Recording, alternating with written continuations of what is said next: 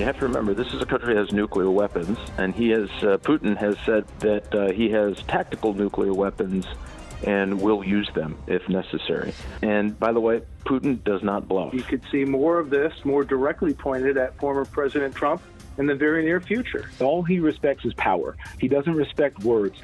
And until he believes that America will stand by its word, until he believes that there's someone in the White House who won't be frail enough to walk over, then he's going to keep on going. You're listening to Pod Sui, the week's top stories served a la carte. Subscribe at thegreatvoice.com or wherever you get your podcasts. All eyes were on President Biden's State of the Union address on Tuesday night against the backdrop of Russia's unprovoked war against Ukraine. So did he win hearts and minds and put an anxious world and nation at ease? Aaron Call, University of Michigan director of debate, with Chris Renwick on the Paul W. Smith Show. It's not going to be considered in the pantheon of some of the better addresses, but I think I'd give it a passing grade. There were generally the president benefits from lowered expectations. He had a lot of stuff he needed to do last night, given the Russia-Ukraine conflict really threw a wrench into the initial plans of the speech. Early returns looks like it was viewed, favorably amongst those that watched it, but most of the time those that tune in are kind of your supporters anyway, so it's yet to be seen whether, moderates and independents and those that he really needs, kind of back on his side, what they think of it. But no, I think that my biggest surprise was just I thought that the Russia-Ukraine conflict would be a bigger component. Yeah.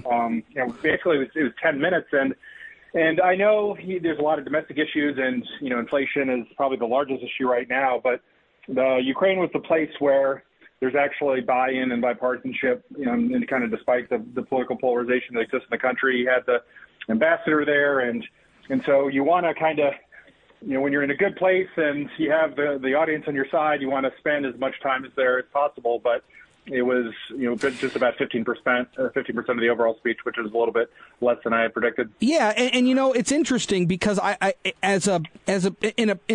in an administration in a year where they've kind of spun their tires. They haven't been able to really get things going the way that the president had expected, whether it was his Build Back Better agenda. He'd alienated a couple of key senators that just totally disagreed in the way in which that he was trying to govern and get bills passed.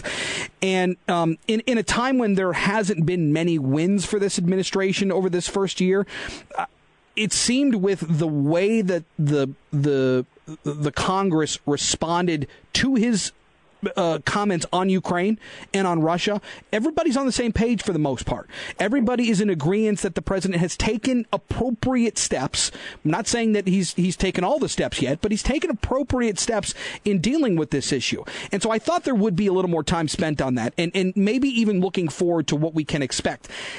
I guess we don't know how the situation's going to develop, so perhaps he wants to hold the cards close to his chest right now, and we'll see if more comes of that. I thought it was interesting because and I had just talked to Congressman Tim Walberg about this. He really seemed to try to play more toward a moderate base last night, talking about immigration, talking about funding police as opposed to defunding them. It seemed like to me that he was trying to bring back some folks that maybe had fallen off of his support train. He's trying to get some of these folks back. Do you think he accomplished that? Yeah, no, I totally agree with your take on that. And I think the police funding was the biggest example that I saw. It's too soon to see whether they'll be back in the fold, and especially when the midterm happens in November, whether they'll be back with the Democratic Party. But yes, he's been pushed and pulled both ways. I think in general he's fairly moderate, but he kind of had to move to the left politically in order to win the Democratic primary when he's going against people like Elizabeth Warren and others. And yeah, there's no better example of Build Back Better. For a while, the bipartisan physical infrastructure part of the legislation could have passed, but he kind of sided with the more liberal members to use that as leverage, and that didn't work. And I do think last night was kind of the start of a pivot back to the center, because that's where the votes are, and if the Democrats are going to lessen their losses in the midterms, it's going to be because of moderate independent voters that supported him for president in 2020. But if he's kind of lost because he's veered too far to the left, I think it shows that he recognizes that. And people like Joe Manchin, who was sitting with the Republicans last night, they're going to determine what, if anything, from Build Back Better passes. And certainly, we know where he is politically.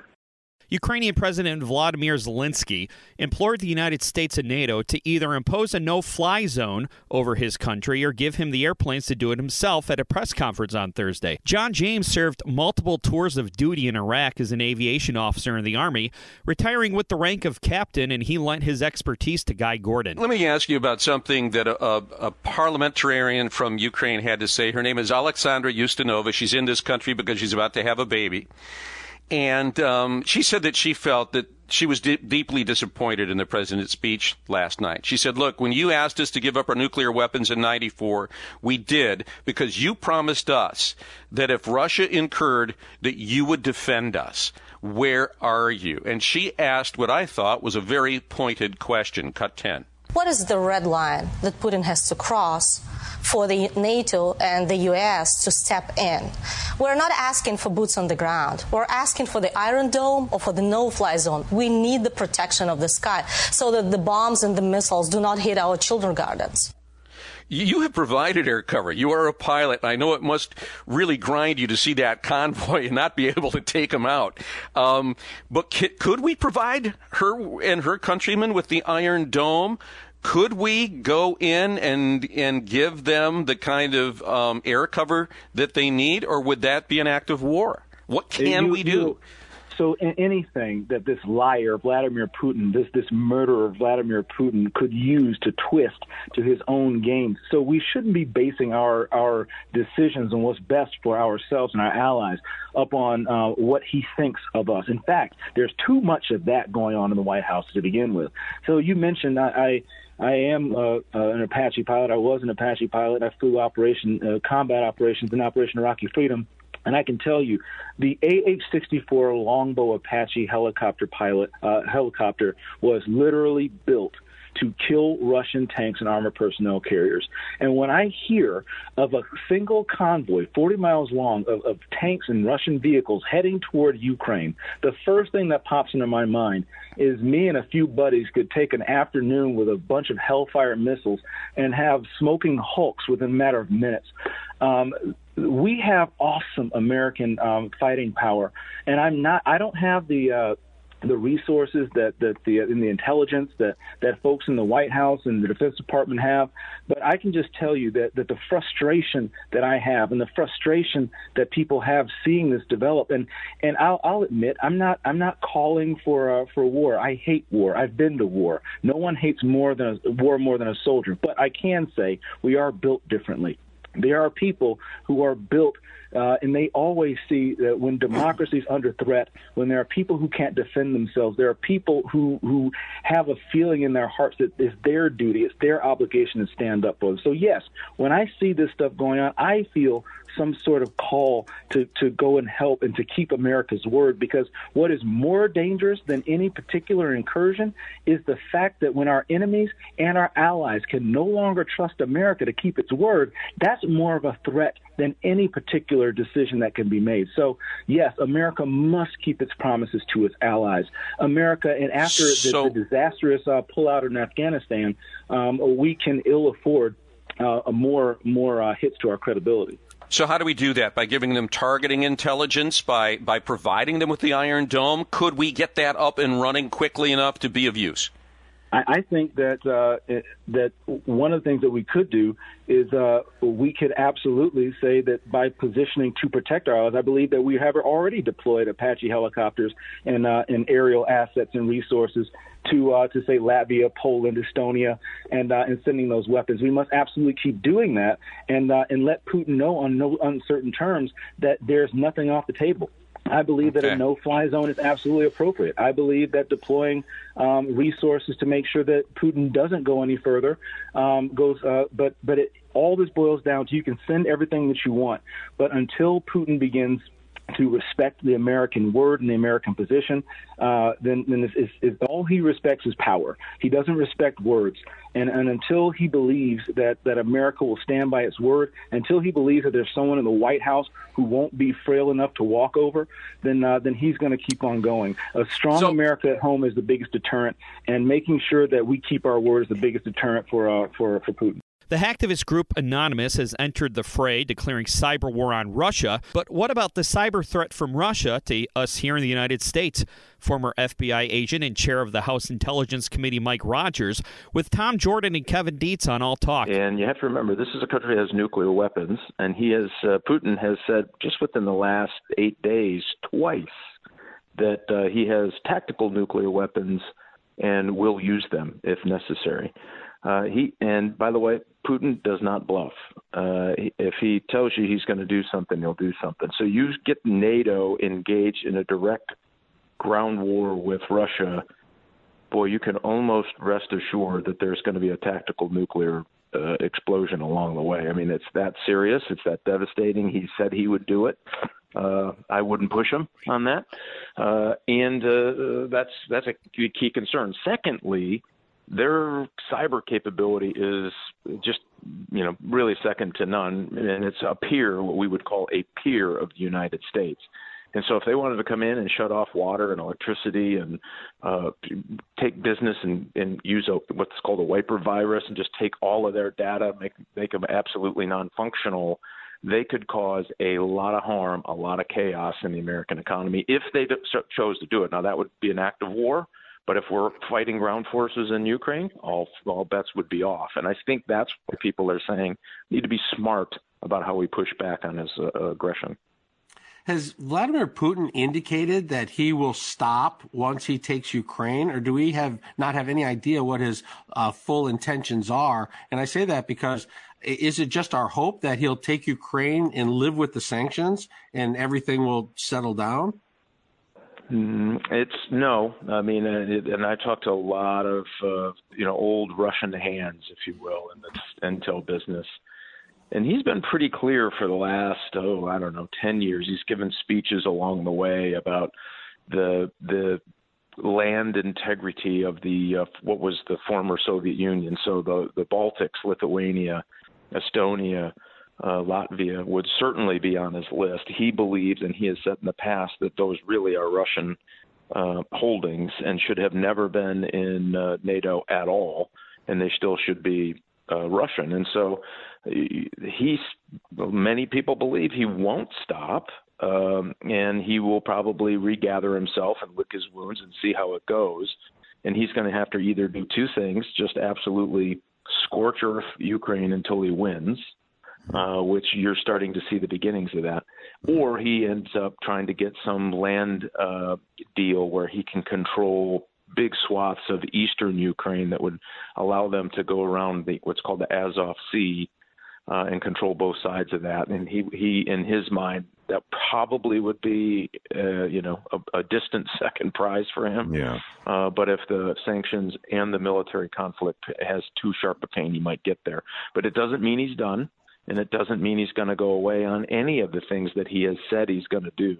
And remember this, when he got in 99, he had a very bloody effort in Chechnya. He sent troops in and killed a lot of people. And then in 2008, he invaded the country of Georgia. In 2014, he took Crimea, and now he's doing this. So there's a definite pattern here. And by the way, he telegraphed every one of those events. He did, and I think you're right. He doesn't bluff, and he's showing that to the world right now. And he has been speaking publicly, and I'm sure much more privately, about his intentions in a lot of ways. When it comes to the cybersecurity, he's already started these attacks, it can be argued, on our country, the United States. We've already seen this cyber threat. Ransomware attacks against meat producers. That was tough for us when it happened, but it wasn't long lasting. We had that pipeline last year, that attack from Russia on the East Coast. We forget about how we are every day at risk.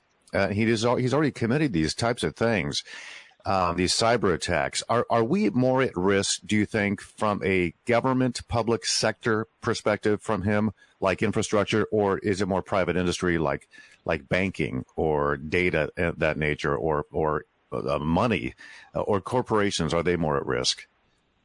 The simple answer is yes, all of the above. Both. He has done a little bit of all of that already.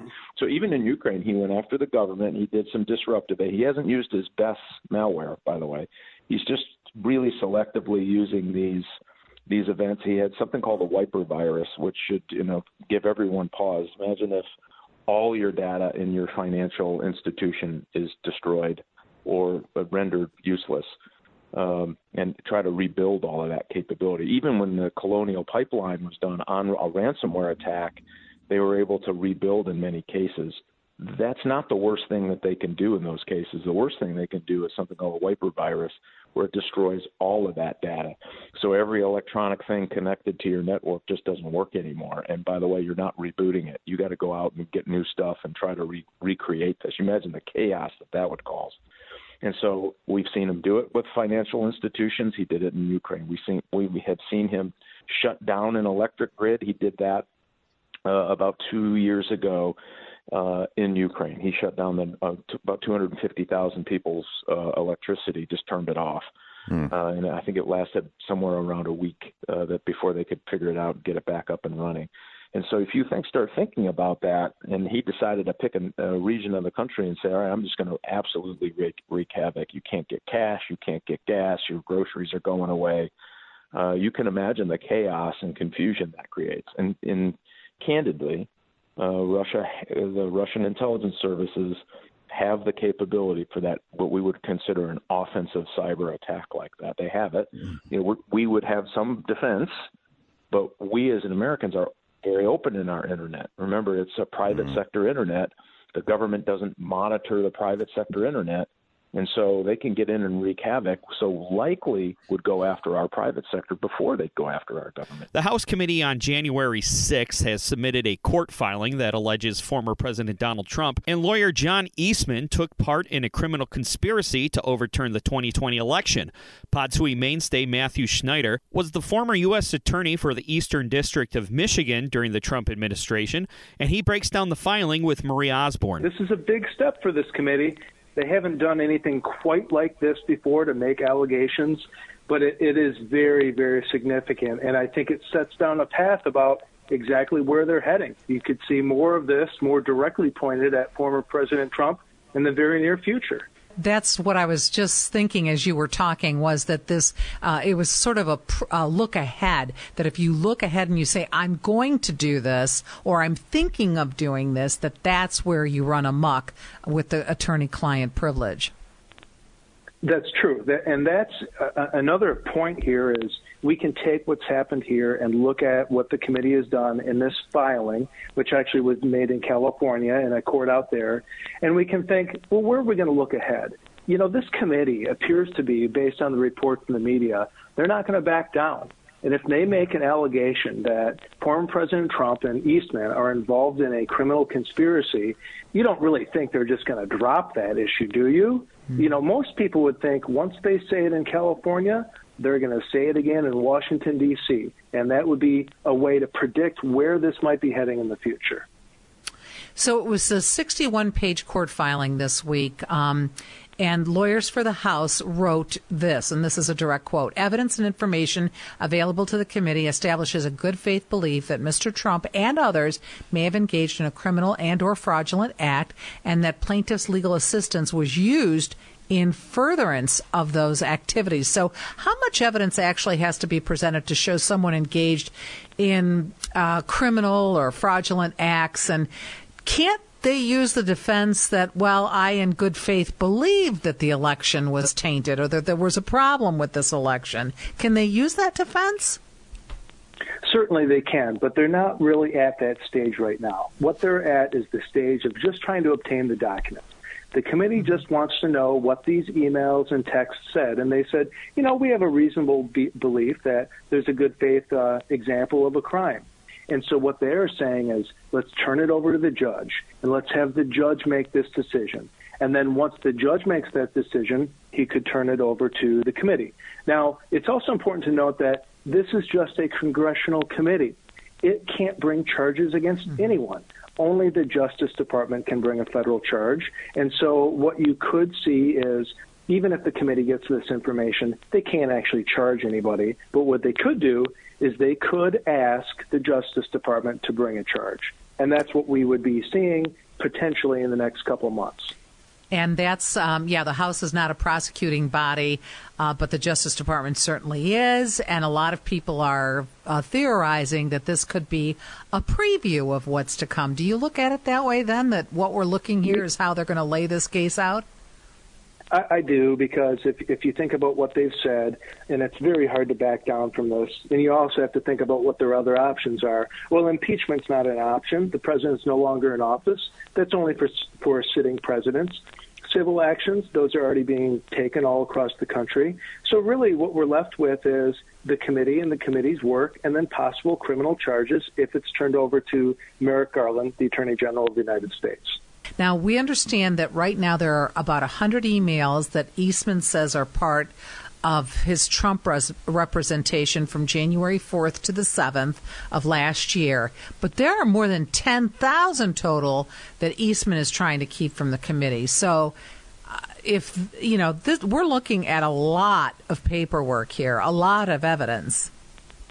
Oh, and absolutely. And another thing the judge is being asked to do is to take into account, where did Professor Eastman send these emails from? He sent them from the university at which he was working at the time, and that's Chapman University. And so Chapman University is in a position of saying, was he really doing that on my behalf? Was he doing this on his own behalf? And that's another aspect that the committee has laid out to the judge. And they're saying, look, this was not on behalf of the university. There's no employer privilege for this. He should give these up to the committee because he was acting in his personal capacity. And then that really would open the floodgates to thousands and thousands of not just emails, but imagine the text messages and the paper documents and it could go on and on and on. That'll do it for Pod Suey this week. For full episodes or anything else you might have missed, go to thegreatvoice.com. See you next time.